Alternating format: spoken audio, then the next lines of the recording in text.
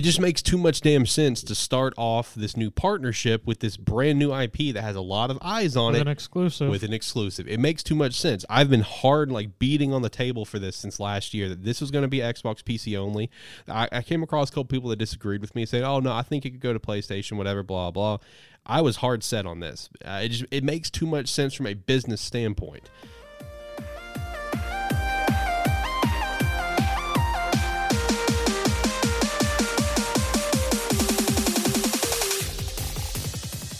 What's going on? Welcome into Lighthearted episode 40. Hopefully you're having a great day, whatever day you're listening to this podcast. My name is Alex Light of Sparky3, the host of this show. If you're listening to the audio version, hey, we're back again, 2 weeks in a row. I told you we were back. I wasn't lying, okay? And also, if you're only listening to the audio, just a friendly reminder, we're on YouTube now. This episode will be up on our YouTube channel, Sparky3. Just did a little YouTube intro for the YouTube viewers. Hey, YouTube viewers, what's up? Just kind of breaking down the show, what to expect from us. So, the audio listeners that maybe rock with us every single week don't have to, basically hear everything that they already kind of know to expect from this show. But yeah, hopefully everyone's having a great day. Alongside me, my co-host is Zach. Zach, how are you doing today? I'm doing good. What's going on, everybody? We're on video again now. Second time. We got 2 up. That's right. 2 shows now, video format over at our channel. The channel that's more or less been off and on dead. For it has spurts, where we got some DBA content coming or whatever. But yeah, now it's going to have regular content with the podcast. We're really pumped up for that.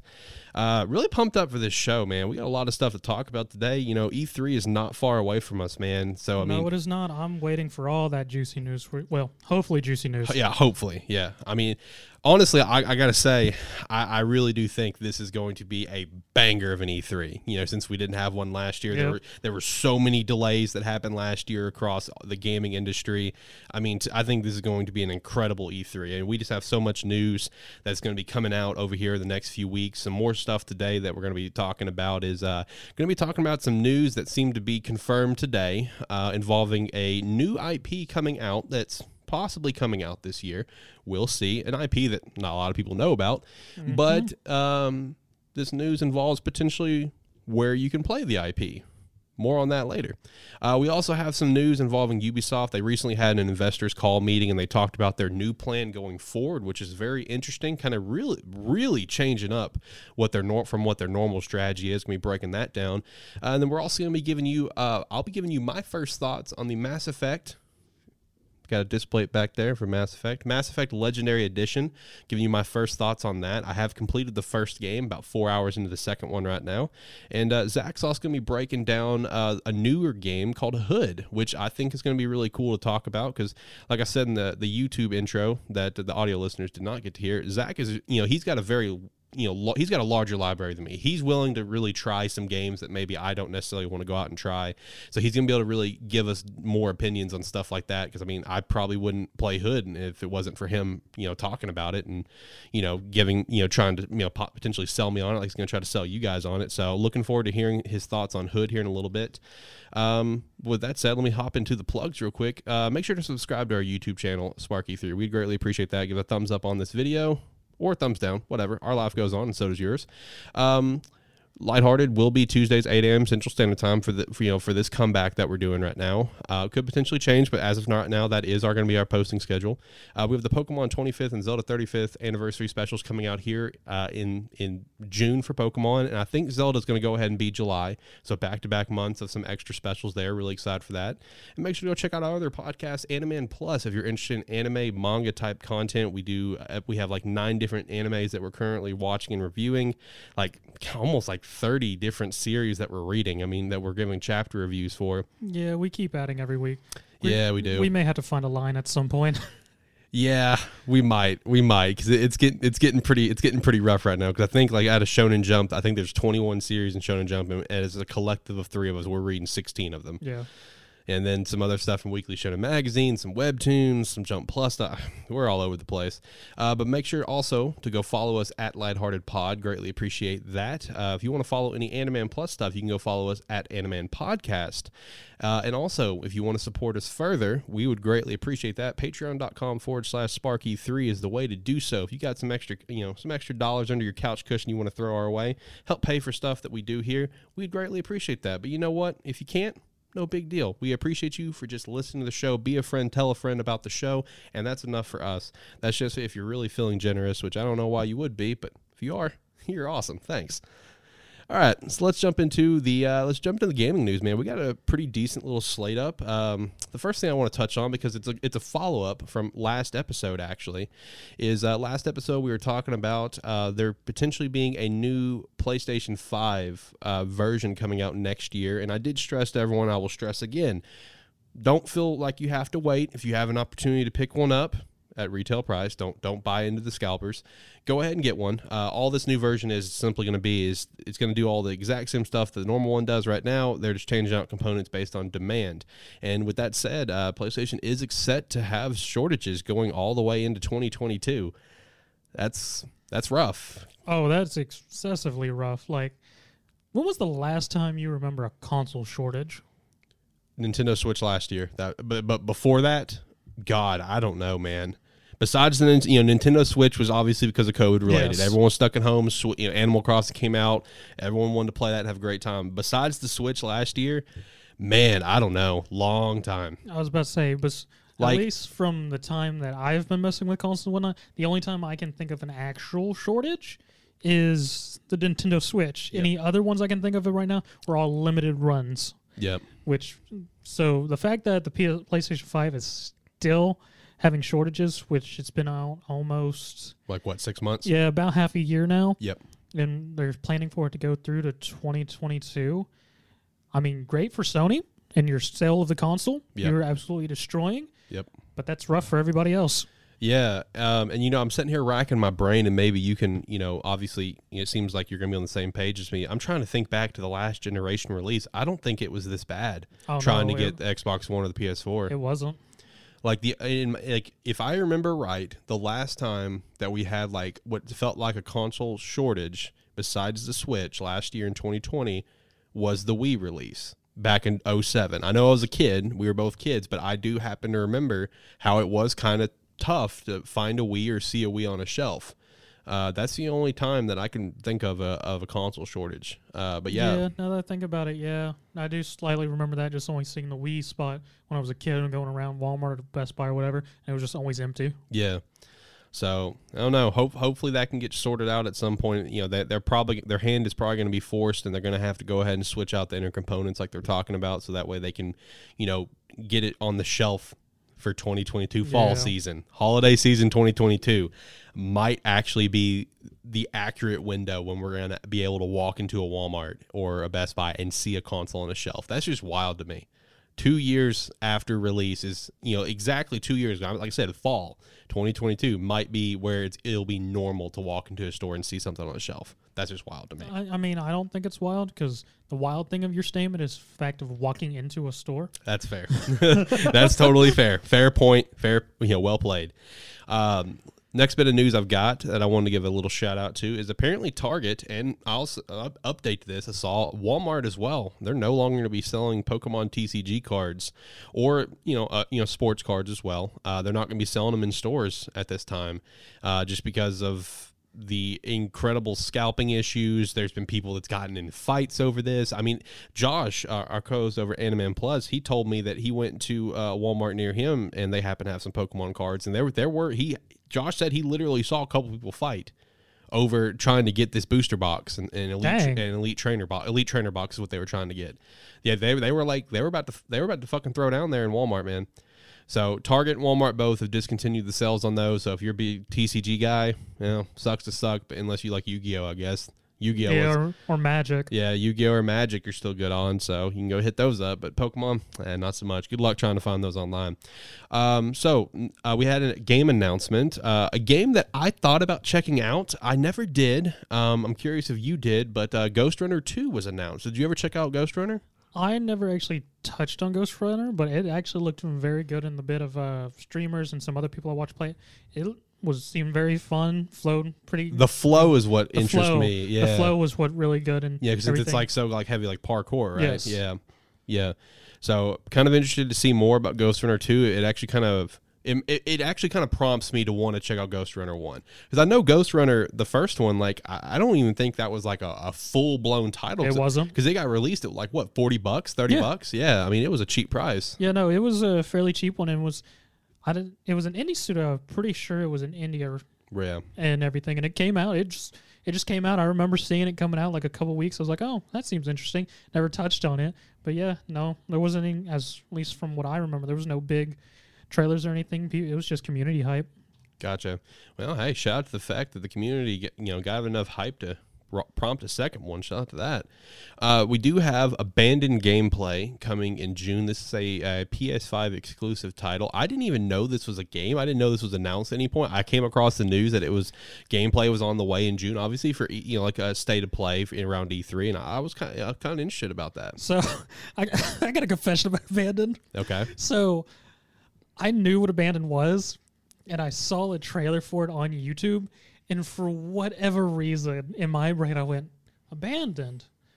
Huh, that seems like an interesting movie. And I'm watching it. I'm expecting a movie trailer the entire time. And like it goes through, I was like, this seems like a really weird movie. I don't know how and then finally I look at the channel and it's like... PlayStation. Yeah, it's like the Sony channel is like, I'm a fucking dumbass. That's hilarious. Hey, mistakes happen. Thank you for that confession. That's funny.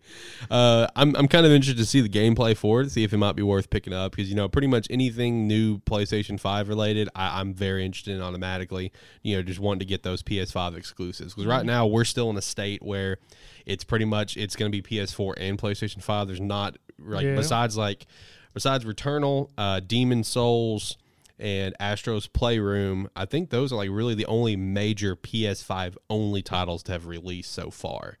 You know, that is sort of surprising with all this release of Series X and PlayStation 5 of just how little came out with the releases. Because it was only like 1 or 2, 3 games across both titles that released with their systems. And I mean, I don't know about PlayStation because I haven't been watching it as much, but I know Xbox, pretty much all their notable titles, they have the upgrade thing of where if you buy it on this, you can get it on Series X and whatnot.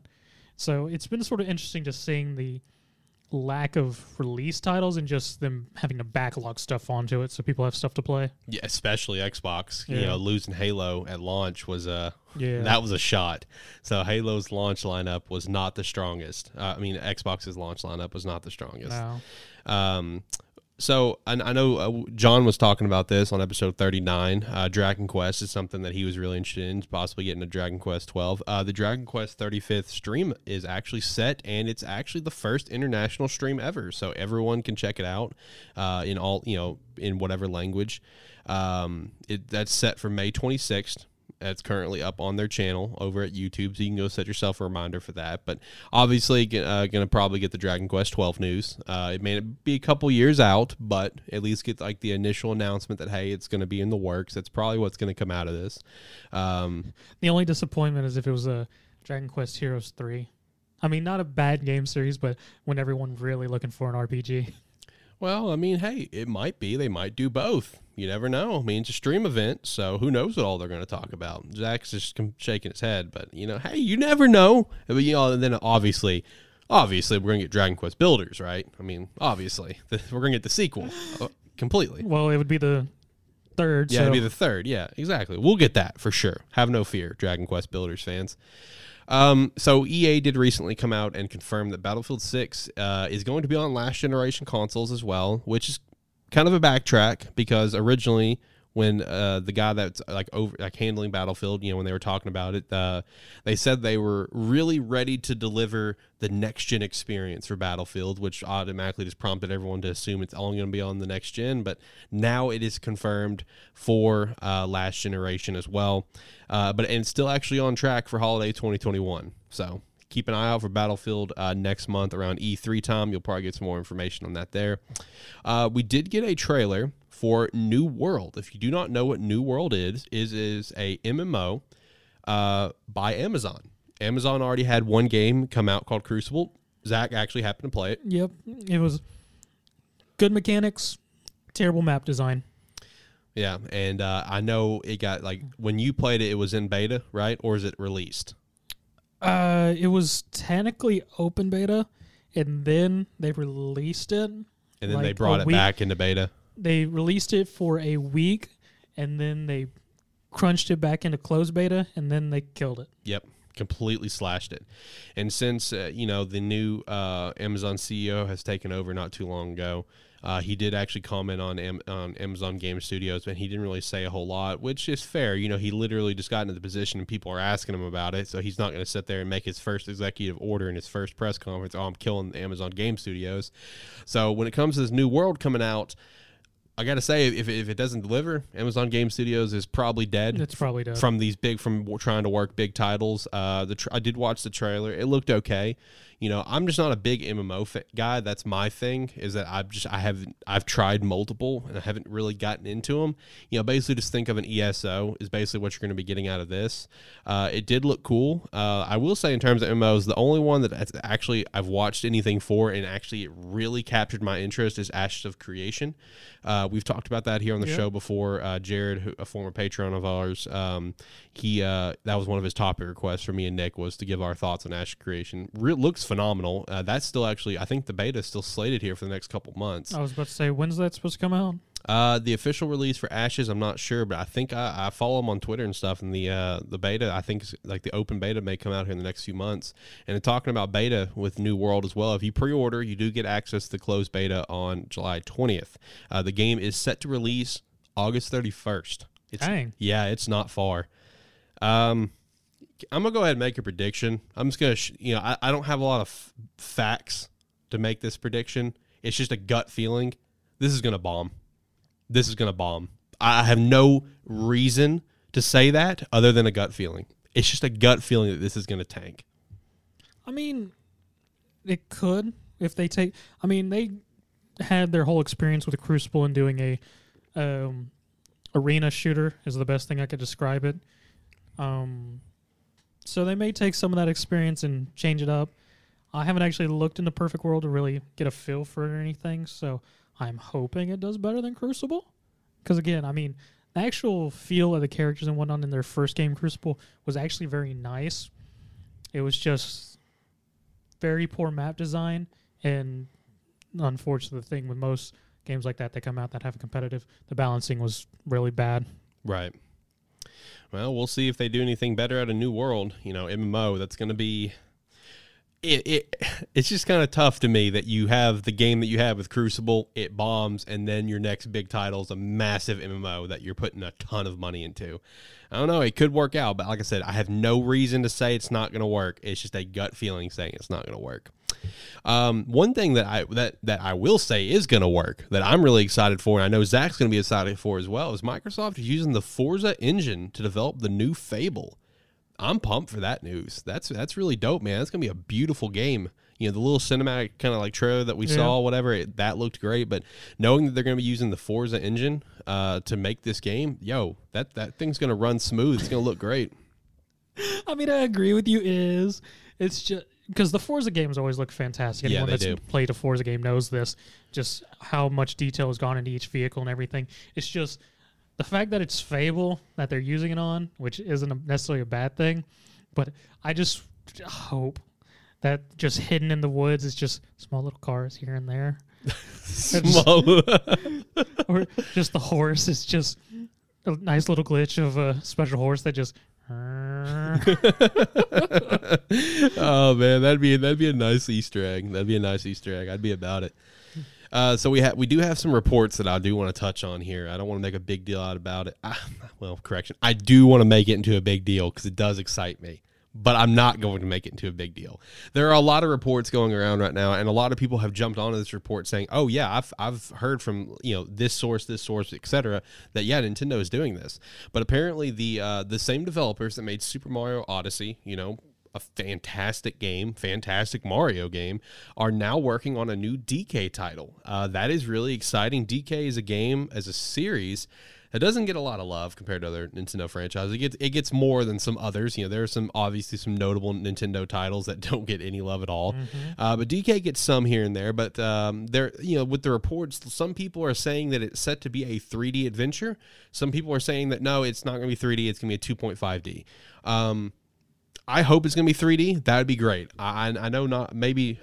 I know a lot of people hold it in high regard for like nostalgia reasons and stuff, but I'll be honest, my favorite Donkey Kong game is Donkey Kong 64. I thought it was super cool. I was hoping that was going to stay the direction of Donkey Kong. Obviously, it did not. Going into GameCube, we had Donkey Kong pretty much became music games with the jungle beats and the Congo Bongo, whatever. Yep.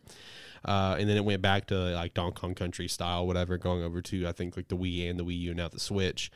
So I would love a 3D adventure. That would be awesome. I'm all about that. I mean, I like the 2D, 2.5D because those are just classics and everything. But I mean, I feel like this would be a good time personally if they did attempt another 3D. This would be the time. If they did some another sort of action adventure of Donkey Kong 64, because I mean, Donkey Kong 64 was a very fun game overall, and just the whole fact of the just playing as the entire Kong family besides Cranky. Yep.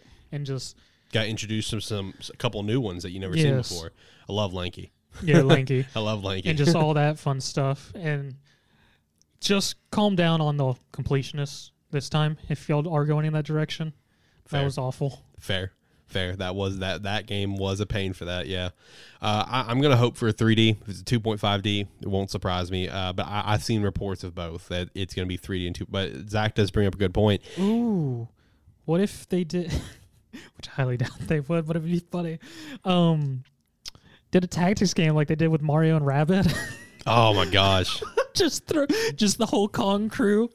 Let's be honest, it's Nintendo. That would not surprise either of us. Let's be real. I mean, it wouldn't, but then I would have to always be worried if I'd get another singing ghost of some sort. That's fair. Yeah. No, that something like that would not surprise me. Some sort of weird gimmick type of game like that. It wouldn't shock me. That's just how Nintendo operates.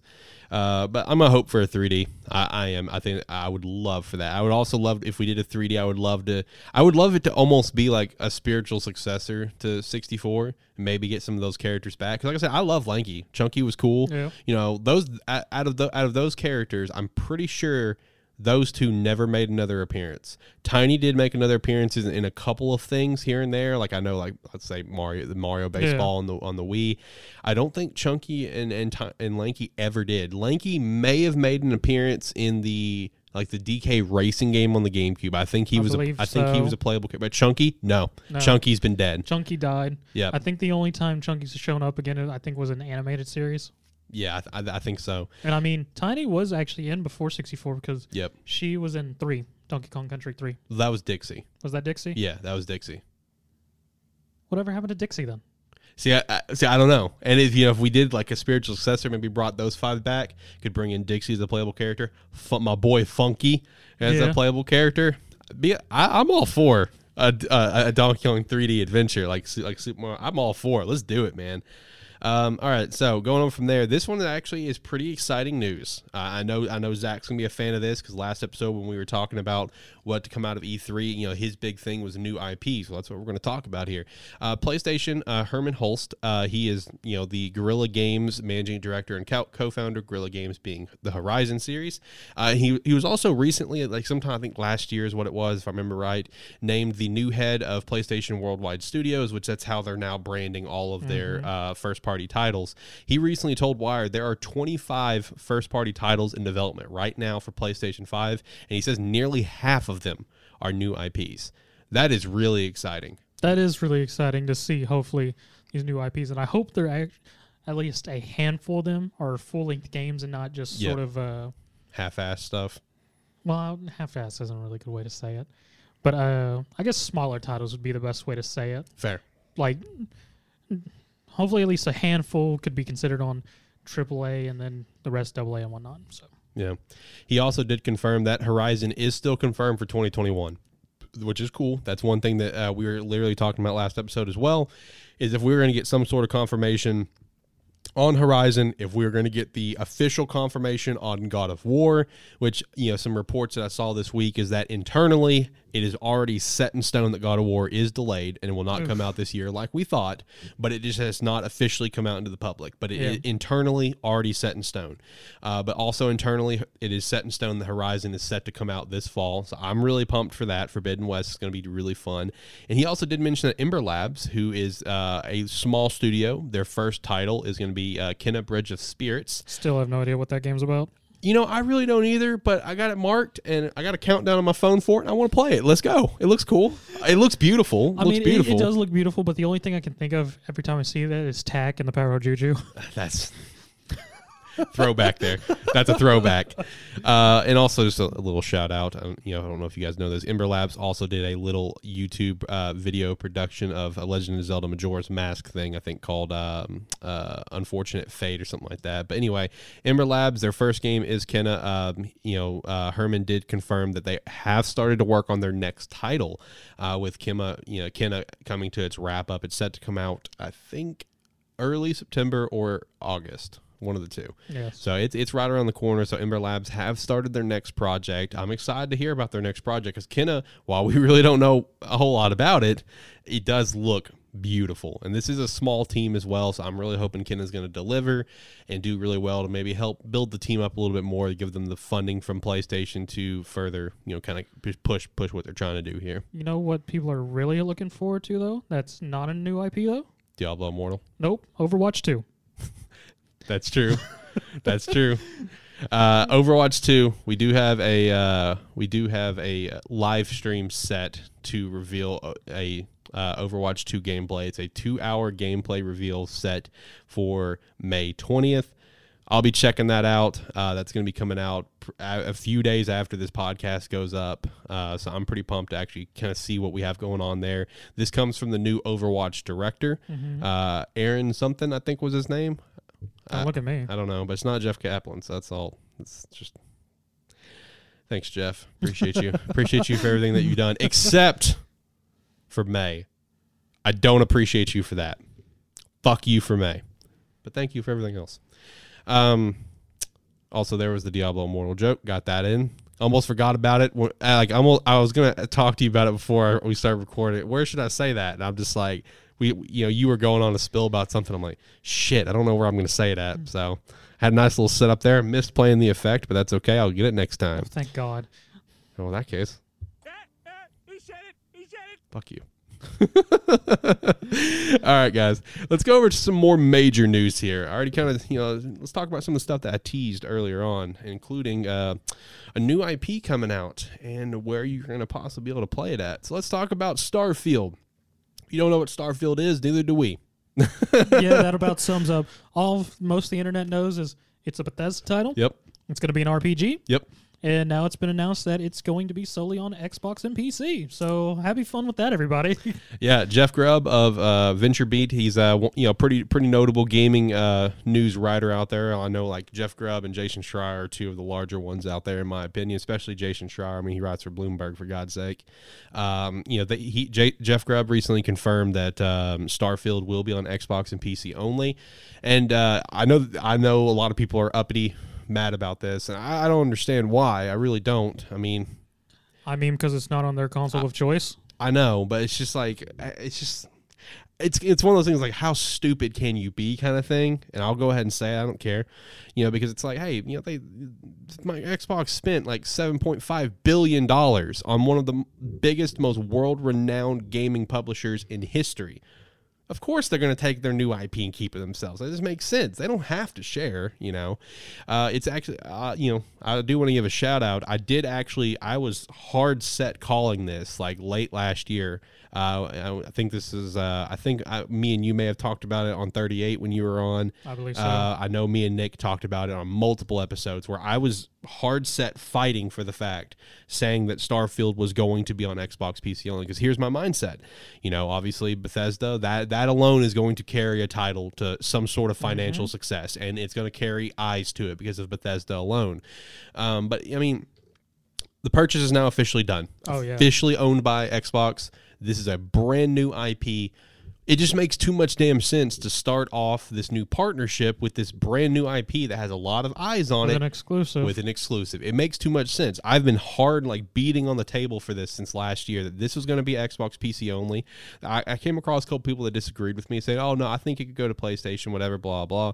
I was hard set on this. It makes too much sense from a business standpoint. And in terms of, like, you know, the other Bethesda titles, I still stand by also my statement that I do think Elder Scrolls and Fallout have the potential to go to other consoles. They're the only ones, though. In my mind, do not expect Doom, Wolfenstein. I'm drawing a blank on their other titles, but don't expect anything else on other consoles other than Xbox and PC. That's my opinion. But Fallout and Elder Scrolls, I'm not going to say they're going to be on PlayStation, but I'm going to say there's a chance. I will also pitch that I could see there being a timed exclusive type of deal where it's on Xbox and PC for a year and then goes to PlayStation. We've seen that a lot. Yeah, we've seen that quite a bit, especially last couple of years. So definitely could see that more likely than just straight exclusive, especially with those titles that have already been on other cons like PlayStation and Nintendo's consoles now. So I could see that a lot more with those two being set exclusive versus just strictly exclusive. Yeah, because I know PlayStation does this. Yeah. PlayStation loves doing this, man. And I think the most recent one PlayStation's done, I could be wrong, correct me if I'm wrong if you happen to know, is the new Final Fantasy. Isn't Final Fantasy 16, isn't that set to be exclusive for PlayStation for like a year before it comes to Xbox? Am I right or wrong on that? I believe you're correct on that. And I want to say the FF7 remake was the same way, right? Or am I also, I can't remember. Yes, and actually I don't know. I didn't dig in too far, but yeah, okay. It did release on PlayStation a bit of time before it came on Xbox. Yep. So I do see that being a possibility for like Elder Scrolls 6 and any new Fallout game, Fallout 5, Fallout whatever you want to call it.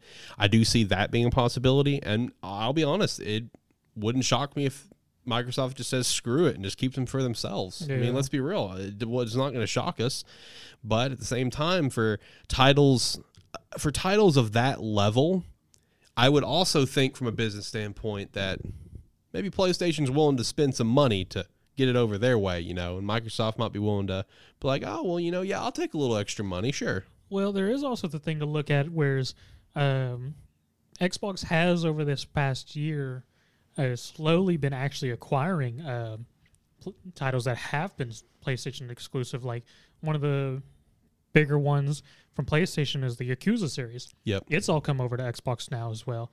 And then some of the older remastered Final Fantasies have also come over as well, like 8 and 9, because I bought both of those again for like the third time. Mm-hmm. I also have a shout out to that as well, because this just happened recently. MLB The Show 21, it now came over to Xbox, which also I still want to say that PlayStation Studios logo on the front of it. Yeah, it looks so weird.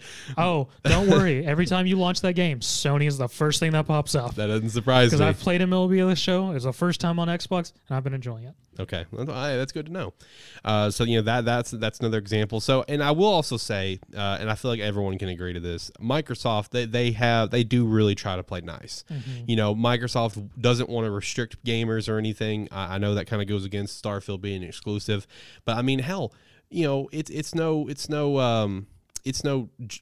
secret that Phil Spencer has tried to push to get like xCloud on other things. He had a conversation to get xCloud on PlayStation at one point. He had a conversation to get on Nintendo, and that conversation might actually be coming back up here in the near future from what I've been seeing, the Nintendo one at least.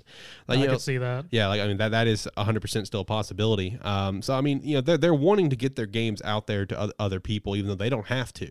But they're trying to build a united gaming industry in a way. But at the same time, they spent this money. Of course, they're going to keep a new exclusive like Starfield themselves. Every now and again. It just makes sense, man. They have a lot of Microsoft right now, and Xbox is probably, in my opinion, the best position it's ever been in my opinion, for where it's going to be going in the future with all the, because one of the big weaknesses to Xbox for a pretty long time is the lack of exclusives. Mm-hmm. They have them, yes, but they're not going to be like groundbreaking, right? Yeah, I think the best of Microsoft exclusives was back in that 2012 to like 2015 era was really when. Well, actually, maybe a little bit. I would say before that too, because before that, I mean, you had. If we go back to original Xbox, you had Halo 2, and Fable being a couple of big ones. Yep. Going to 360, you have Fable 2, for an example, Halo 3, Halo Reach, Gears of War was introduced with the Xbox 360, and even with Gears of War, Microsoft tried to play nice and put the first Gears on PlayStation 3. It sold terribly, so that's why 2 and 3 and the rest never came out. But that was kind of like the golden era of exclusives, and over the years, it's just kind of... Most of those franchises are gone now. Gone or have been lackluster. Yeah. I mean, Gears 4, trash in my opinion. Gears 5, I've still yet to play. I really don't have any interest to play it. Apparently, a lot of people liked 5, so. Did they? Well, sooner or later, I may have to check it out. It was on sale for Black Friday at $5 at Best Buy last year. I did not buy it. So maybe I'll try it out sooner or later. And then, Halo 4, that was weak in my opinion. Halo 5, that was weak in my opinion from the amount that I played. Halo Infinite, I want to try it. We'll see how it goes, though. Long-time Halo fan, but the past couple have just been kind of disappointments. But with everything that Microsoft has going on now with the purchase of Bethesda, we're going to have like Starfield, we have Doom, Wolfenstein all under their umbrella. But then also there's other new titles they have coming out, like Avowed. That's like Avowed was supposed to be Microsoft's competitor to like Elder Scrolls. That was Microsoft. That was Xbox's version of like, hey, we're gonna battle against that. But now they have both under the same umbrella. That would have been awful. Yeah. So now we have both. And also want to give shout out to, as a lot of people speculated when the purchase happened. We may also get a Fallout New Vegas 2 at some point. With Bethesda and the company that did Fallout New Vegas now under the same umbrella of Xbox. I'm drawing a blank on who did New Vegas. Obsidian. That sounds right. Yeah, Obsidian did it. And that they're now, Obsidian's already owned by Xbox as well as Bethesda now. So Xbox is in the best position it's been in a very long time. So lots of stuff to be excited for. But Starfield seems to be Xbox PC only, and I do not see that changing. We'll see what comes out though. We'll see if we actually see stuff about the game at E3 this year. That's going to be one thing I'm going to keep an eye on, if we're going to actually see stuff about it. I don't know. We'll find out here next month, won't we? Next bit of news I want to talk about here is Ubisoft. So Ubisoft is they're changing up. They're changing up their game plan a little bit. Ubisoft, in a recent investors meeting, talked about how they are now going away from releasing 3, maybe even 4 AAA titles a year, and they're changing the strategy to focus on more high-end free-to-play games. That's going to be the new direction of Ubisoft. What the heck is a high-end free-to-play? Like I would say like an Apex. I guess I don't understand their definition of high-end then. Yeah. See, I don't either. I've some examples that they were talking about is maybe even doing like a free Division and making it kind of like, where you have to put where you buy stuff in the game. Because if you break down, like if I don't remember if it was Ubisoft or if it was EA I was looking at that had these numbers, but one of the two, only like 26% of sales were strictly from like game purchases. The rest were all from like in-game stuff. Because I know a great example is FIFA. Mm-hmm. FIFA Ultimate Team makes a stupid amount of money. And it's the same kind of process here, is that they may go to more free-to-play titles and then just really bog you down with, you want to buy this, you want to buy that, you want to buy this. So you're telling me Ubisoft is going to be releasing a lot more Genshin Impact? Yes. I might be okay with this. You might be all right with this? I might be. I'm unsure yet. You got to digest it a little bit. Well, it becomes possible loot boxes, currency purchases, and then gacha rolls. Gacha rolls are the worst. Yeah, they are.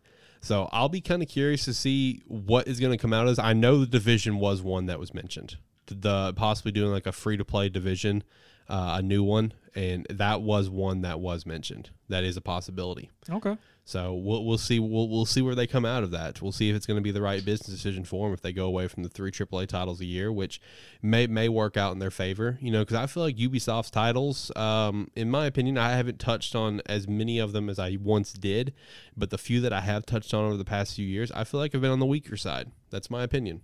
They weren't enough to keep me into it, not like how they were once upon a time. Yeah. But one Ubisoft title that I am really excited for is Far Cry 6. And we did get a confirmation that and Rainbow Six Quarantine that me and Zach both completely forgot about. I mean, I want to take a shout out to the audience. Who here forgot that Quarantine was a thing?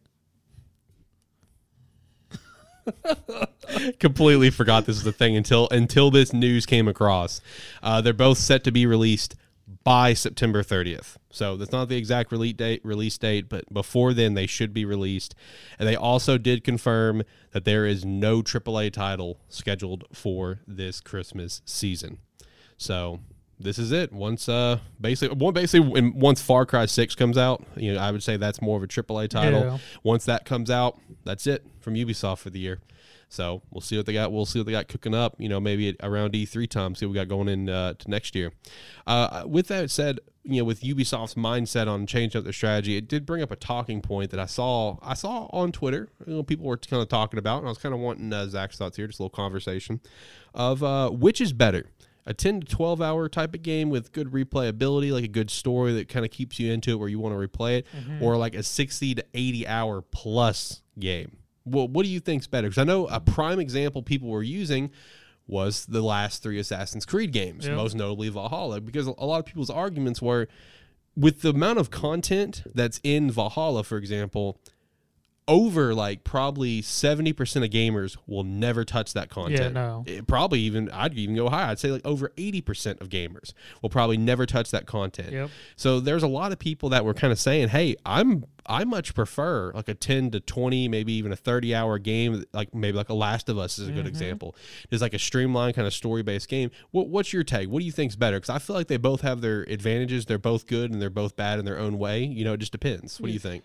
Well, that's sort of the bad thing with this question because there is very much a preference thing, and more or less at this point in time with everything, I would much prefer a 10 to 20 hour game with replayability just because that's what I can really sink time into and really appreciate and enjoy versus which that's just in concept to all of my what's going on in my life and everything. But what I would really enjoy, though, was way back when before all this fun stuff that is a life, just sit down with a 50 to 60-hour game and just play through that, discover every little thing about it. So, I mean, me personally at this time would be a 10 to 20, but if I ever get a chance to or if there's one I really want to, I will always go back to a 50, 60-hour game and find the time because, my last one I really did was Persona 5. I sank some time into that sucker. Yeah, that's a very time-consuming and I beat title. It twice in 2 weeks. Wait, twice in 2 weeks? Yes, I played it the first time on 1 week, then I played it again on a New Game Plus on a harder difficulty in another week. Jesus Christ, that's a lot of hours. You're not when you say sync hours, you are not kidding. That is because those are some lengthy games. Yeah, no, that file has 158 hours on it. Right. Oh my God, that's. Well, I mean, I guess I can't talk too much. Look how many hours I have on. I know it's not as same as length, but in terms of just how many times I replay it, look at my Fire Emblem 3 Houses. If you go on my Switch, I have 280 hours on it or something like that. Yeah. But that's because I've beat the game on multiple playthroughs. In terms of this question, I like a 10 to 20, but I'm more of in the sweet spot of a 30. I like a good 30. I'm more of a 30 kind of guy. Once we get up to let's say I would say my absolute highest in terms of comfort level is probably about 40. But once we get up 50, 60, 70, 80, man, I'll be honest, besides a couple of titles, most notably pretty much Oblivion and Skyrim are the only ones that I can immediately think of. It's going to be tough for me to really devote that much time to it just because there's going to come a point where I'm going to just have to step back, take a break, whatever the case is. And there's going to probably be a lot of content that I never touch. Yeah. Now, can I sink that much time into the game by doing it multiple times? Obviously, look at Fire Emblem 3 Houses. Yep. But a good 30-hour experience is good. 10 to 20 I like as well. Just kind of go through, enjoy the game, move on. There are some cases of it doesn't feel like enough. A prime example, which I understand, this is the game that we got. I understood going into it what it was, but a good example is Miles Morales. Miles Morales is only about like probably a 10-hour game. Yeah. I think Spider-Man, I think my first playthrough, I dumped probably 20 plus for sure, but I don't remember. I have to go back and look. I know like my first Red Dead playthrough, Red Dead 2, I think that was about right at 30 hours. I'm about to give some thoughts on Mass Effect. Mass Effect 2 and 3, I usually average 30 to 40 hours on a playthrough. Okay. Because for those two games, especially, I love to do everything. Yeah. I love to do everything. So I dump some time into it.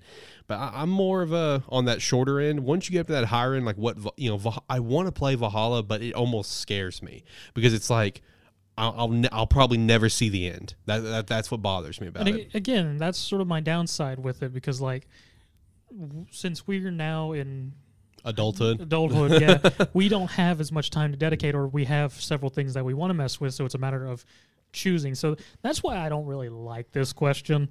Yeah, I mean, It's a good question, but like as you said, like I like a 10 to 20 hour game because I can just play it, enjoy it, then also mess with some other things I want to do. But I always, if I can find one, will put time into a 60-80 because one I just recently picked up that I'm going to look into messing with and sinking some time into is Baldur's Gate 3, which is a big strategy RPG D&D-esque game. So I'm going to sink some hours into that. Another random one that I thought of that's like on the shorter end that I have a lot of hours into because of multiple playthroughs because of the replayability is Detroit Become Human. That's a fun game. That is a phenomenal, fun game, man. Shorter end, obviously. It's like you can probably beat it in like what, 10 hours, if that, probably less. Once you know everything, yeah, you can beat it easily within like an hour or two. Yeah, I mean it's not difficult to beat, but the replayability for it, it's the story that drives you, plus all the different options you can possibly have and stuff like that. Yeah, where I can see the argument completely, but I don't know. It is a matter of opinion. All right, so let's finish up some game stuff here, and me and Zach are gonna give you our thoughts on some new stuff that just recently came out. Mine is Mass Effect Legendary Edition is going to be Hood. I'll kick things off with Mass Effect. So I'm a massive fan of this franchise. I've said this on Lighthearted 100 times now. Mass Effect is probably my favorite franchise out there. The only one that would compete with is probably Legend of Zelda. If you give you guys an example of how high I hold this series, and I went through the first one. I did complete the first one, and this is the first time I have played the first one in probably 12 years that I've actually completely played it. I do remember trying to play it again, probably back in like I think 2016.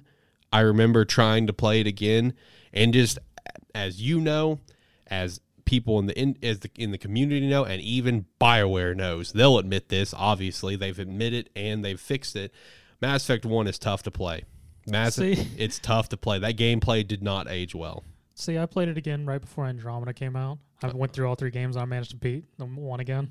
See, one was tough for me, man. When I tried to replay it a few years ago, I couldn't. I just skipped it. I just used the same one that I always had and just went over to 2. The only reason why I did do that at the time was because I was like, well, Andromeda's coming out before we found out what Andromeda was. Oh, God.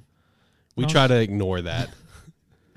And I was just like, I was messing with it, and I was just like, do I really want to mess with Mass Effect 1? And I was really looking, and I went, dang it. I don't have insanity on this one. All right, we're going through this. Oh, I'm so sorry for you. That makes it even worse. I mean, it wasn't too bad. I mean, honestly, in terms of difficulty and whatnot, it was actually a lot easier than 2 and 3, so it wasn't bad at all. Oh, well, at least that's good. Well, I did, going through the first one again for the first time in so long. It was a fun experience. How was the Mako? Okay. First and foremost, I want to say I hate the Mako. Everyone hates the Mako. Yeah, I want to stress this. I still hate it, no matter what. My opinion will never change on this. But it is 10 million times better than it was in Mass Effect 1. Where it's just like, okay, I hate that I'm having to go to a Mako part, but I don't hate it as much as before, where it would potentially make me stop playing. It's so much better. It's easier to drive. It's easier to maneuver and go through everything, that was one of the big upgrades they made going into this one. It's good. It's in good shape.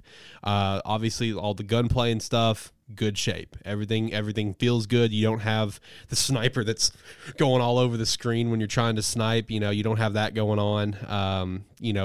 Everything about the just general gameplay is so much better. It's so much more enhanced. Feels so much more fluid. It's not obviously on the same level as 2 and 3. Mm-hmm. I'm already 4 hours into 2 right now, and it's just like I feel so at home with how good the gameplay feels. I'm like, this is so much better. This is fantastic. But 1 was good. It was, overall an enjoyable experience. I only dumped about like 16 hours into it. I know it's a shorter title anyway. Yeah. I will say I did ignore a lot of side stuff just because, someone who's played through these games multiple times, it's played through 3 multiple times, I know what's important and what's not. There's a lot of side stuff that I've done before where I saw it pop up. I'm like, you're not important. I mean, I can get a couple cool little bits of dialogue, that I can just go watch on YouTube, so I'm good. I don't need you.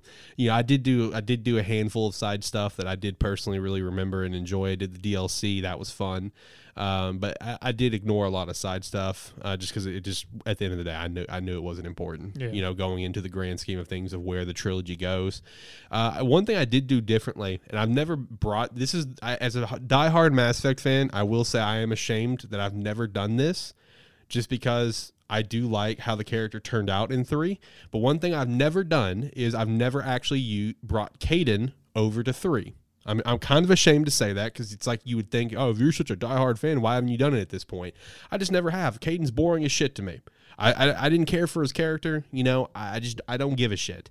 But and I do like how Ashley turned out in 3. I like her character in 3. But going through this one again for the first time in so long, man, oh my, I can't stand Ashley. I just can't. So I'm just like, okay. We'll save Kaidan. I've seen online. I've read some stuff that Kaidan. First off, I've read that Kaidan is arguably the best unit in 3 because of how many boxes that he checks off for what he can do for you. But I have seen a lot of people say that they felt like Kaidan got a better character arc into 3 than Ashley does, and I thought Ashley's was good. There's a lot of similarities, obviously. Yeah. They're both going to be recommended for Spectre. They're both going to be put in the hospital. That's all going to be the same.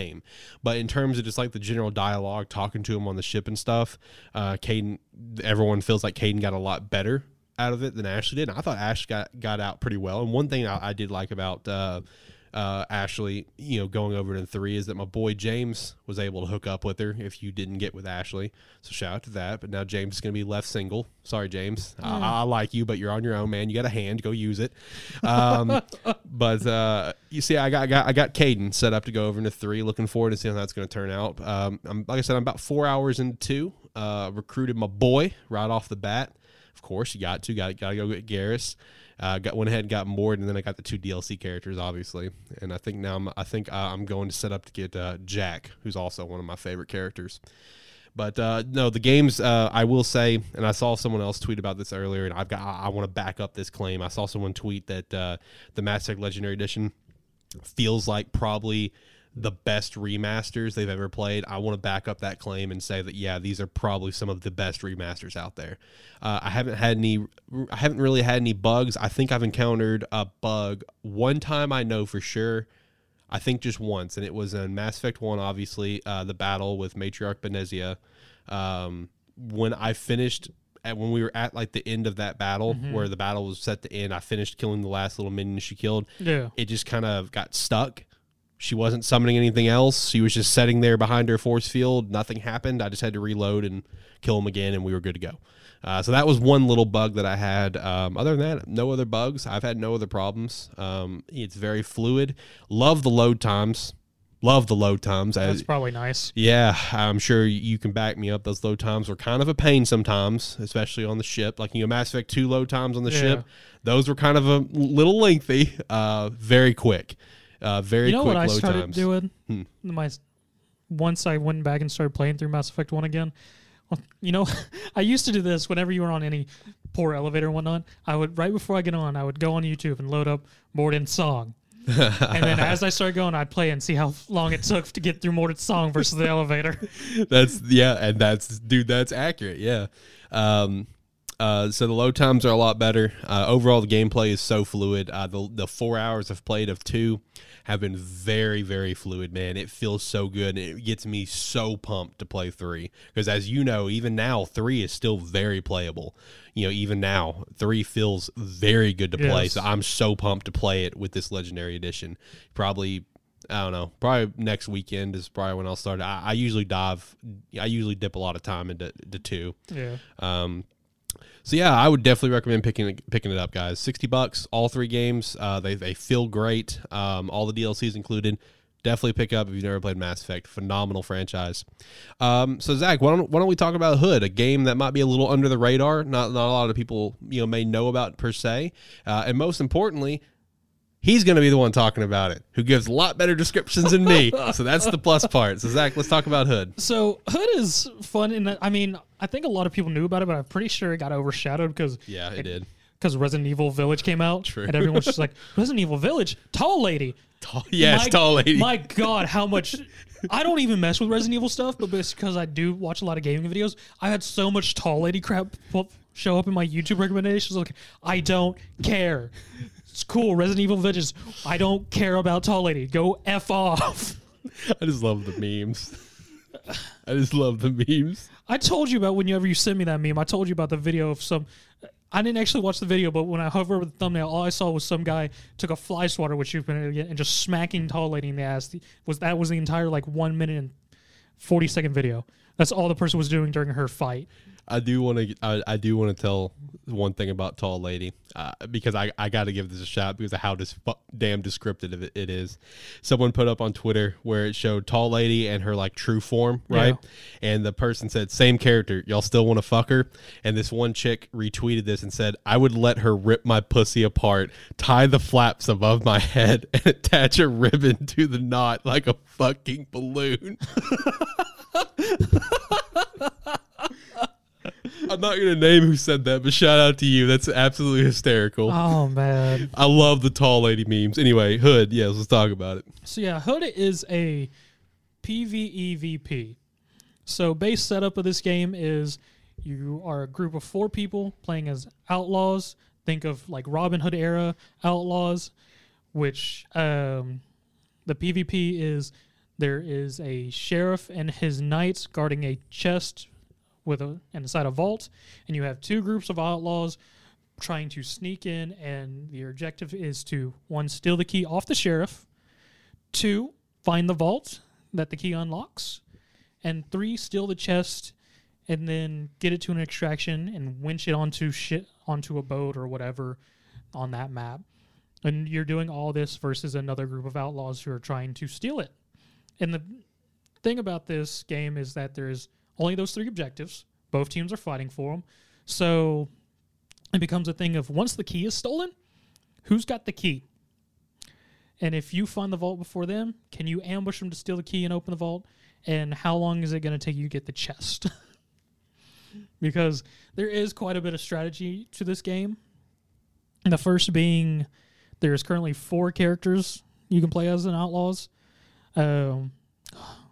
Robin, which is a bow and arrow user. He has the longest range of game, uses strict bow and arrow to hit people, as well as he can hit. He's one of the 2 characters who can hit ropes to drop down and allow people to climb walls. And actually 3 of the characters can open doors. His is just not quiet. He kicks the damn thing open. Then there's the hunter, Mariana. She's our assassin. She can assassinate anyone from any angle versus everyone else has to be behind them. She can just assassinate them from any angle, and she also assassinates quicker, allowing for you to get back in the action. Took, who is our mystic, he uses a flail. He's one of our 2 melee characters who can take some hits. He uses a flail, which has the best melee range and sort of broken at the moment because he does 2 strong attacks and you're dead. Doesn't matter who you are. And the recovery's quick from it. And then we have John the Blacksmith, who's our muscle on it. And he's your main melee person who can carry the chest the quickest. So, and each one has their own options that allows them to do. Like, as I said, Robin is your sharpshooter who longbow or just has a bow who can shoot from long range. Each has a special ability that they can charge up. Robin's it's an explosive arrow. You shoot it, and an area blows up once it's hit.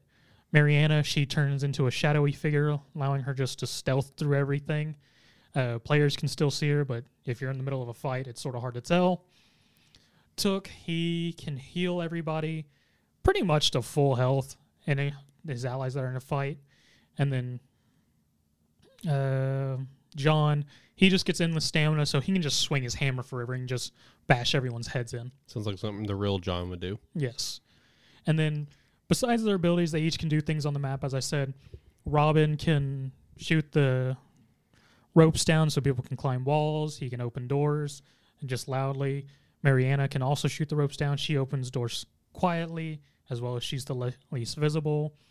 Took can open doors quickly, silently. Mariana can open them quickly and silently. Took can open them silently. He can also carry the chest quicker versus Mariana and Robin. And then John, he can carry the chest the quickest, as well as whenever the guards have been alerted and they drop the portcullises, John can just be, screw that, and lift that shit up and let people go through. And another thing of strategy is whether to take melee characters or not, because one of the things is they can carry the chest faster once the vault's been opened, and then once you get the chest to one of the 3 escape locations, you then have to winch it to extract it, and the 2 melee characters can winch faster and more efficiently. So there is quite a bit of strategy in the game of just which characters of your 4 are you going to take, because you can take multiple characters. So you can each be like the same?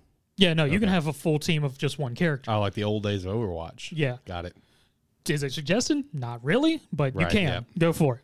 Have fun.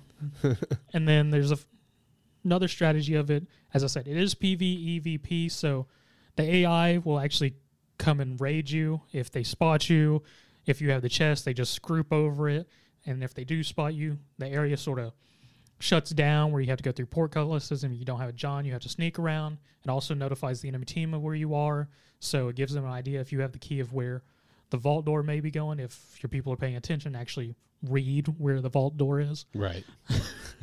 I've had reading's hard. I've had teams where they grab the key and they run the opposite direction. It's like, where are you going? It's like, what are you doing? You gotta love teammates like that. Yeah. And then there's also controlling spawn points. There's 3 points in the map where you can capture, allowing you to spawn closer in the map towards the actual settlement, castle, whatever the map is, versus your starting spawn. And then there's also the strategy of where you want to take the chest, because there's always 2 extractions, which is closer to one team's initial spawn versus the other. Then there's a middle one where if you really want to take it that, you're looking for a fight anyways. That's in between the 2 spawn points.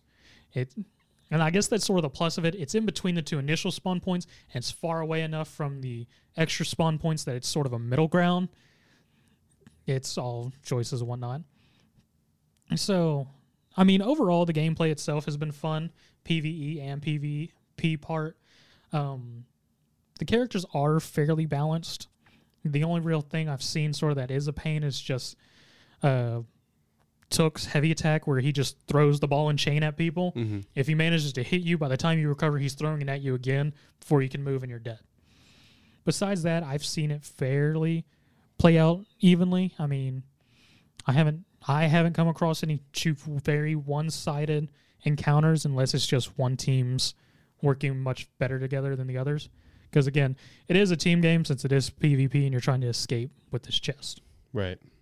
So, overall, if you are looking for some sort of team versus team, which most matches last somewhere, but depending on how good the teams are, somewhere between 15 to, I think my longest game I've had was 30 minutes, and that was a very good struggle of us literally fighting over just getting the chest to a winch for the longest time. So they're decent link matches.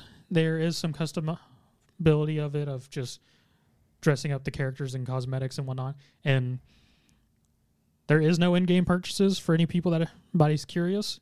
No in-game purchases. Good. Just literally just all straight just playing the actual game. And unlocking. Yes. Gotcha. All the characters are immediately unlocked. The only thing you actually have to buy and unlock is the cosmetic weapons and costumes with in-game currency, and then perks, which perks aren't too badly priced to help do builds, because literally just a single win will usually get you enough to buy a perk. The only other thing about it is whenever you do finish a match and you divvy your gold between putting it in your purse so you can buy stuff or upgrading your hideout so you can unlock more stuff to purchase. Mm-hmm. But yeah, main base of it is just the characters itself and just playing the maps and the actual strategy of controlling points and acquiring things to get more or less set your team up better. What would you kind of like rate this? What would you rate this game like out of 10, for example? At this point in time, I would probably give it an overall, me personally, 8. Okay. Because there is quite a bit of replayability. I do have fun with every match regardless of how it goes. The characters are fun to play as each has their own style of archer, stealth, archer, assassin, bruiser, and there's outright tank. Mm-hmm. And just it can get a bit wild with some of the times, because as I said, that 30-minute game I had, that was literally a fight of us fighting over a single control point that was next to the chest to acquire the chest, which was also being hovered over by the sheriff, who you have to steal the key from. And the sheriff's a badass who, if he grabs you, you're just dead. No, it's done. Yeah, literally he grabs you and you're just have to watch a several second cinematic of just you being crushed by him. There is no, once he's caught you, there is no saving. Oh, God. Well, I'll be curious to see if anything can, potentially come out of this game. With it being multiplayer, it's all going to come down to a player base. Yeah, and that is the big thing. It is strictly a multiplayer game, and that is sort of why the game itself is just base game is $29.99. Mm-hmm. But if you want to buy the year pass, which will automatically get you early access to characters and whatnot, that is $49.99 of a regular title game at this period in time. So. Yeah, I'll be curious to see if anything else kind of comes out of it, how much support goes into the game going forward. And, hey, you never know. This game could get a large surge later on. Just depends on what kind of comes out, what kind of they do. I mean, we've seen it happen before. Yeah. The random games. Among Us is the best damn example at this point in time. So, I mean, it is possible, that we get a good surge. I will say the timing of Resident Evil Village kind of overshadowed it a little bit. No doubt about that, but I'll be curious to see what else kind of comes out of Hood going forward. The next game that we're going to be able to talk about here coming up is going to be Biomutant. I'm going to aim to get John back on the show because I know he plans to pick it up as well. That comes out on the 25th. It comes out on a Tuesday. I'm not a fan of Tuesday releases, but whatever. So looking forward to trying that, giving our thoughts on that. That's kind of another under the radar title. In my opinion, it's getting, let's be honest, it is, it's not getting as much push as a lot of titles are, but either way, excited to play that. If I had to rate the Mass Effect Legendary Edition, I feel like my rating's going to be very straightforward and it's 10 out of 10, period. I feel like and then, yes, I am biased, obviously. I love the franchise, but also it's a great remaster. And I want to go ahead and say, I feel like a lot of people would probably back me up on that 10 out of 10. A lot of people would probably would also give it like a 9 out of 10 or a 10 out of 10. I mean, these are very, very good games that people need to play. But I would give this Legendary Edition an easy 10. Easy 10. Another thing I want to give credit to Hood, why I gave it an 8, is the fact that after playing it for about a week, I have run to I've personally not run into almost no sort of failed game mechanics or tons of glitches. Oh, that's good. So this has been a solid release. The only real big glitch I've come across is, for whatever reason, if you leave a lobby to go back to your camp to mess with stuff, sometimes it'll randomly load your comms into an in-progress game. Mm-hmm. No one is aware you're there, but you can hear their comms for some reason. Oh, okay. Well, hey, shout out to the fact that a smaller game like that hasn't had any bugs or anything coming out. That's good to hear. All right, so we'll finish up the show here with some movie TV stuff. And I know we're kind of late into the show, but I am going to go ahead and give my thoughts on WandaVision and Falcon and Winter Soldier, so I don't have to keep pushing it back every episode. But I am going to make it very brief. I'm not going to drag it out. Because, with WandaVision's case, if you listen to Loud Hearted for a while, I already gave my thoughts on the first 4 or 5 episodes, I think. I think that's as far as I got before we went on a break. So the first bit of movie TV news is Nickelodeon is launching a SpongeBob and Avatar podcast. Very, very random. I don't give a shit about the SpongeBob one, but the Avatar one's kind of cool. So when you say it like that, the question is it a podcast that's going over both, or is it each getting a podcast? Each getting their own. Okay. Yeah. And the SpongeBob one, I like I said, I don't give a shit about it. From what I saw, I don't even know if it had like set co-hosts or if it was going to have like revolving doors. I don't even know if the co-hosts were like voice actors of the show or anything. I don't think they were. And all it is just talking about the show itself, just hilarious moments and all. It doesn't feel like it has like a strong direction, right? The Avatar podcast, which is called Avatar Braving the Elements. First off, love that name. That name is phenomenal. I wish I could have thought of something like that. That's great. It is going to be hosted by Janet Varney. Varney. Is it Varney? Is that how you would pronounce it? Sure. All right. Janet Varney, who voiced Korra, and Dante Bosco, who voiced Zuko, will be hosting this. I didn't realize Dante was on that. That's great. Yeah. See, that alone makes me super interested because, dude, his voice is great. So I want to listen to the podcast just for that. Well, I say that because Dante, out of voice acting stuff, depending on the setup, he can be interesting because I saw him on a thing where he was more or less on just a board game thing where Dante was just there to enjoy the time. Yeah. Dante's fantastic, man. I'm really excited to hear him on this show. With this show, the Avatar does have kind of like a set, kind of feels like a setup where they're going to actually be rewatching both series and giving episode by episode reviews and thoughts, and of the episode itself, like a general like what happens in the plot, and also some behind the scenes stuff, for what they had to do for the show, whatever. So I'm actually really pumped to listen to this podcast. I think it's gonna be a nice listen, and it's good timing. Very good timing because just a few months ago we talked about Animan Plus. Avatar Studios was formed. Yep. So this is going to help bring back some eyes to it. I mean, there's always eyes on this series to some extent because of how big and popular it is. But this is going to help people kind of get reminded. Oh yeah, Avatar, cool. Let me hop back on that. So good timing for this. Next bit of news is Edward Norton and Dave Bautista is joining the cast of Knives Out 2. I wanted to give a shout out to that because Knives Out is a phenomenal movie. I absolutely love it. And I just want to give a special shout out to that because I'm going to point out the obvious for a movie like that.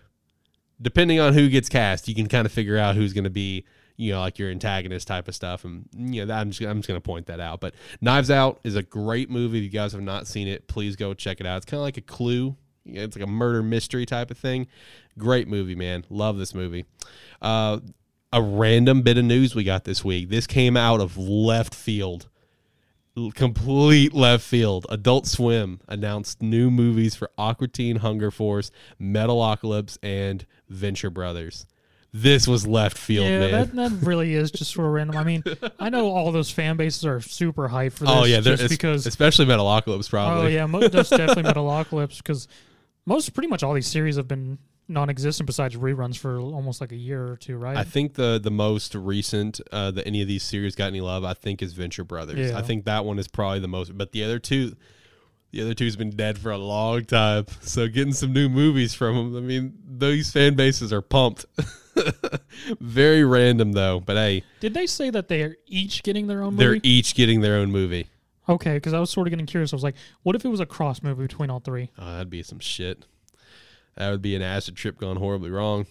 Then last little bit of movie TV stuff we got is we did get a Venom 2 trailer. I think this is the first actual trailer of Venom 2 that we got. As far as I'm aware, yes.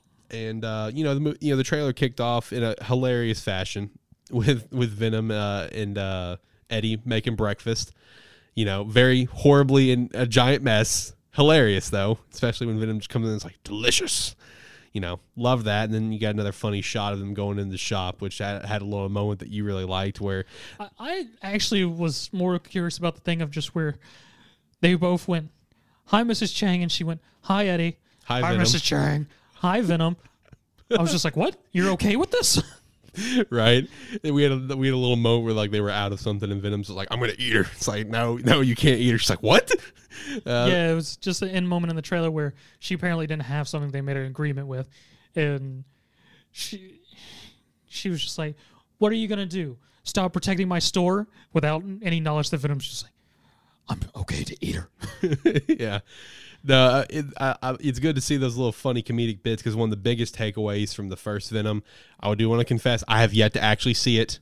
I'm very lazy about movies. This is a very known fact among my friend group about how horrible I am about watching movies.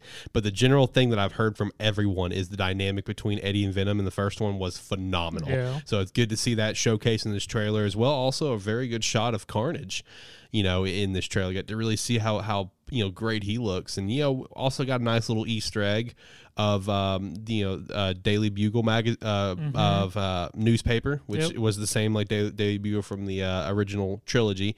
And there was kind of putting on a tin hat kind of situation where pausing the trailer just right.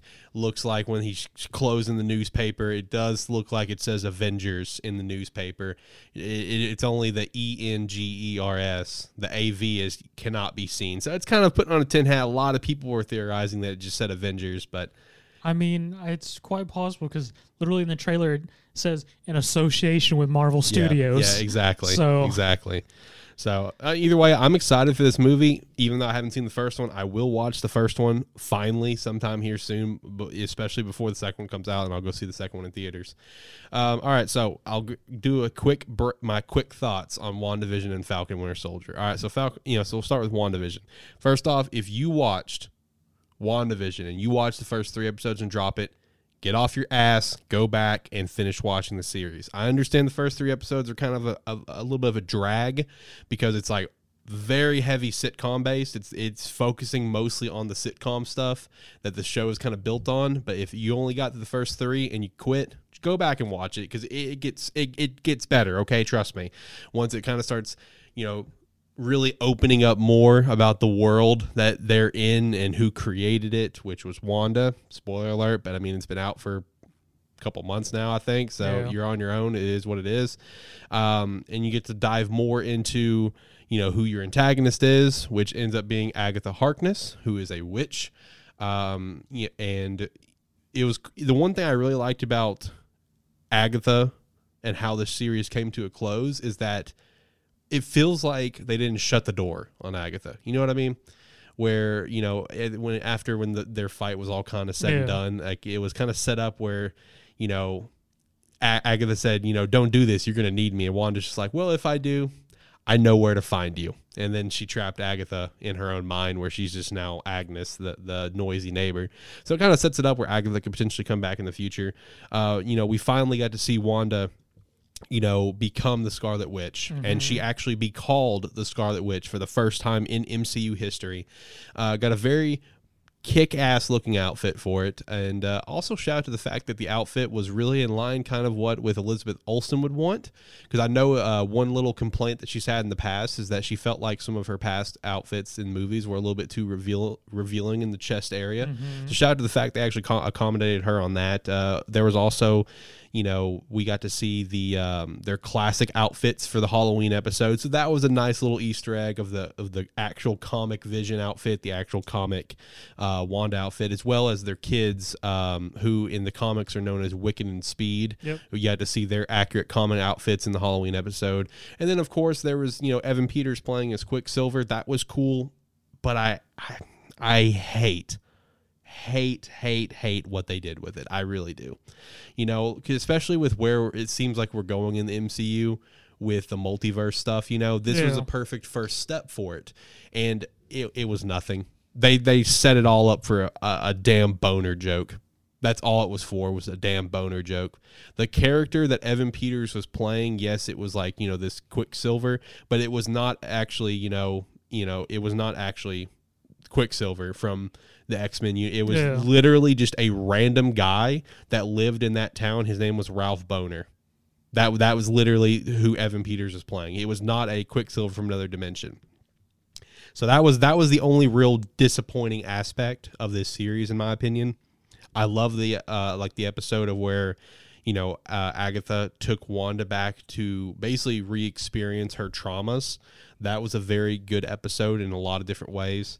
especially when you kind of got to see what kind of got her into the sitcom thing, which helps set up where we got to where we were. Mm-hmm. You know, her has a kid with her parents and her brother. You get to see the event they talked about in Age of Ultron where the bomb came in, whatever. You get to see that actually played out now, as well as whenever you know, when she goes to see Vision's body, which, you know, how it was set up in this show from the director of S.W.O.R.D. is that she came in and stole Vision. That's not the case. She literally went in to see Vision, and she just ended up leaving. The Vision that you see throughout this like entire dream sequence is just a vision that she happened to have created from the basically like the remnants of the Mind Stone that was inside Wanda. Because during that trauma episode, you get to see her interact with the Mind Stone, because obviously the Mind Stone was in the possession of whatever group. I'm drawing a blank, but the group that was on the beginning of Age of Ultron, where they came in and bust up the place, whatever. Gotcha. Yeah, they had the Mind Stone at that time, and she got to interact with it. And when that happened, it kind of like rubbed off on her more or less.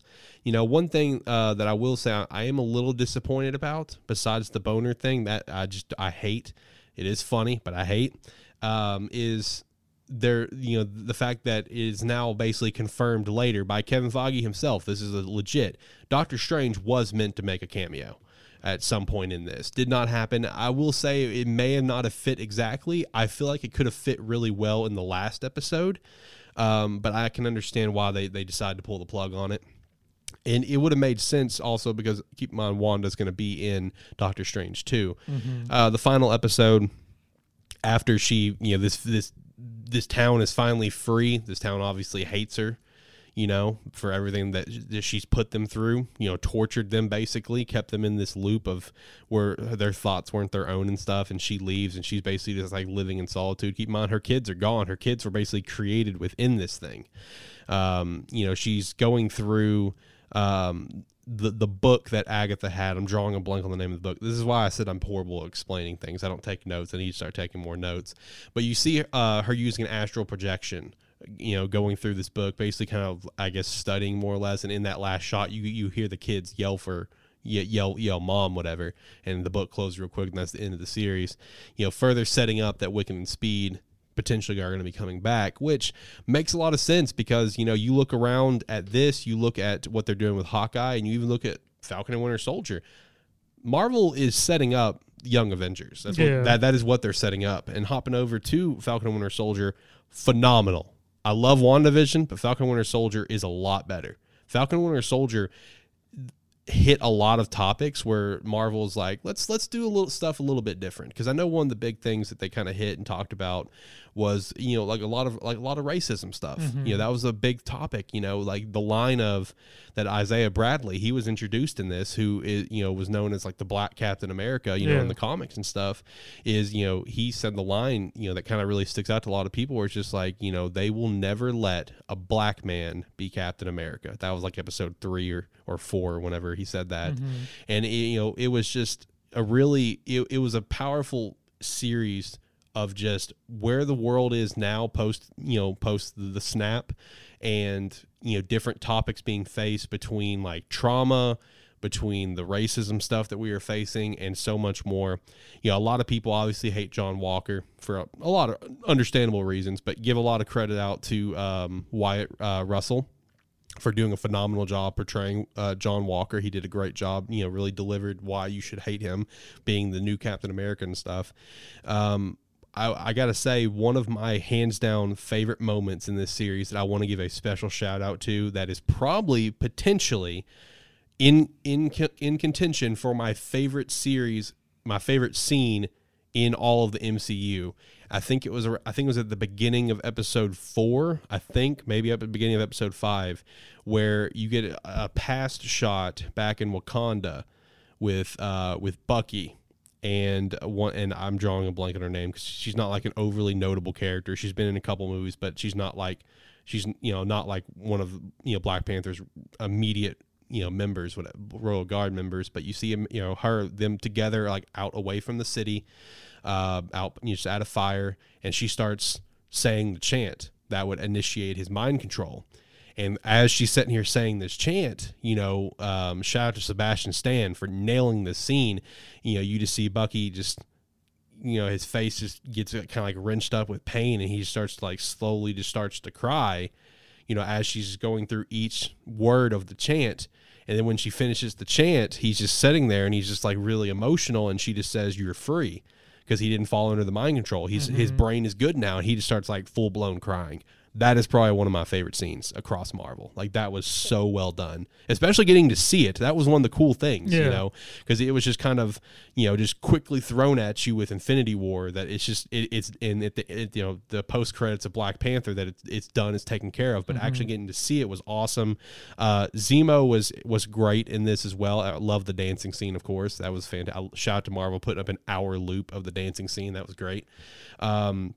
Sharon Carter, fantastic as well. Now she's set up in a large way to be just a prominent villain of some sort throughout the series. We did get introduced to another villain who in the comics is known as Madam Hydra, where she's paired up with John Walker in this, and she also technically we were already supposed to have seen her because she's in Black Widow, so we should have already seen her last year. But obviously, due to delays, we have not. So this is her first appearance. But getting her brought into the MCU, her one single 2 scenes just delivered so well of what to expect from this character of being a future villain. And then of course Sam taking up the shield, becoming Captain America. First off, the suit looked incredible. Wakandan tech looked absolutely insane. Loved everything about the small details that went into it. And then he got to deliver a pretty powerful speech there at the end of the series, to the people that he just saved, where, about why the Flag Smashers were doing what they were doing, being the antagonist group throughout this, where it's like, put them in their shoes. Like, you have the power to do all these things, but you're not doing these things. And then, again, tackling the subjects at hand of him, delivering the line, the politicians, you don't understand, and Sam's like, I'm a black man holding the shield. What don't I understand? Or wearing the stars and stripes is what he said. Yeah. So, it delivered so much in so many ways. John Walker murdering a guy out in cold blood, the story writing behind that was so well done, because the person he murdered literally earlier in that episode was telling Carly Morgenthau, who is the leader of the Flag Smashers, that he grew up being a massive Captain America fan. And then here comes the end of the episode, being brutally smashed to death by Captain America's shield. True poetry in terms of writing for that. And that was a very sick shot at the end of that episode too, of John Walker standing up, and you just get a nice shot of look up shot of him, and the shield's just got blood on it. First time in the entire series that blood has been on the shield. Yeah. And then that was going immediately into episode 5, I believe, where Sam and Bucky duke it out with John, and when the fight was said and done, Bucky takes the shield, walks over to Sam, and just drops it to him, and he leaves, obviously, signaling, you're the only person that I believe should carry this. There's that little moment of Sam picking up the shield and kind of just rubbing the blood off, just kind of knowing that, yeah, I made a mistake. The mistake being he gave away the shield earlier, episode 1, because he just didn't feel like he should carry it. Yeah. So he gave it away to put it in a museum, and then, United States just nah, we're going to make our own Captain America. Don't worry about it. John Walker is now the U.S. agent by the end of this. He's got the super serum. And in terms of the Young Avengers, Isaiah Bradley's grandson, was in this series as well, in 2 or 3 scenes, not much, but he's still there, who becomes Patriot in the comics, part of the Young Avengers. So lots of stuff came out of this 6-episode series. I am excited for Loki, not as much as I am for some other ones coming out, but I am excited for Loki. But Falcon and Winter Soldier is phenomenal. I did not do a good way of explaining. I did not do it justice because I was trying to do it fairly quickly without going full breakdowns like I would like to. But definitely, I recommend you guys checking it out. It's one of Marvel's best works, in my opinion. I really enjoy the episode, basically the 6-hour movies that we're getting. I'm really enjoying that, and now it is confirmed for a Captain America 4. Is in the works with Sam Wilson as Captain America. So lots of good things came out of this series, man. And I want to say when WandaVision and Falcon Winter Soldier both are up for some awards, I think. I could be wrong on that. So lots of good stuff coming out of the Disney Plus Marvel shows. Really enjoying that. All right. We got to finish the show. This is one of the longer ones. Yep. That's on me. I had to get that out, man. I keep pushing it back episode to episode. Got to get it out. So, Zach, you got anything that you want to say here to wrap up the show? All I'm going to say is thank you, everyone who's watching or listening to this. If you are enjoying it or feel like helping out just a little, please rate, comment, subscribe, like, dislike, anything that your platforms allow. It does help get us out there, because if it shows that people are doing something to the show, the algorithm, somebody goes, no, maybe someone else will do something with it. So yeah, exactly. Thank you very much.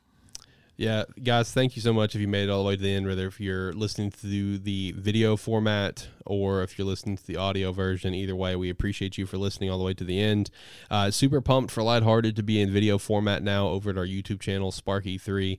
If you want to go support us further, the Patreon is a great way to do so. Don't feel obligated. We just appreciate it if you did. You can also go follow us at Lighthearted Pod.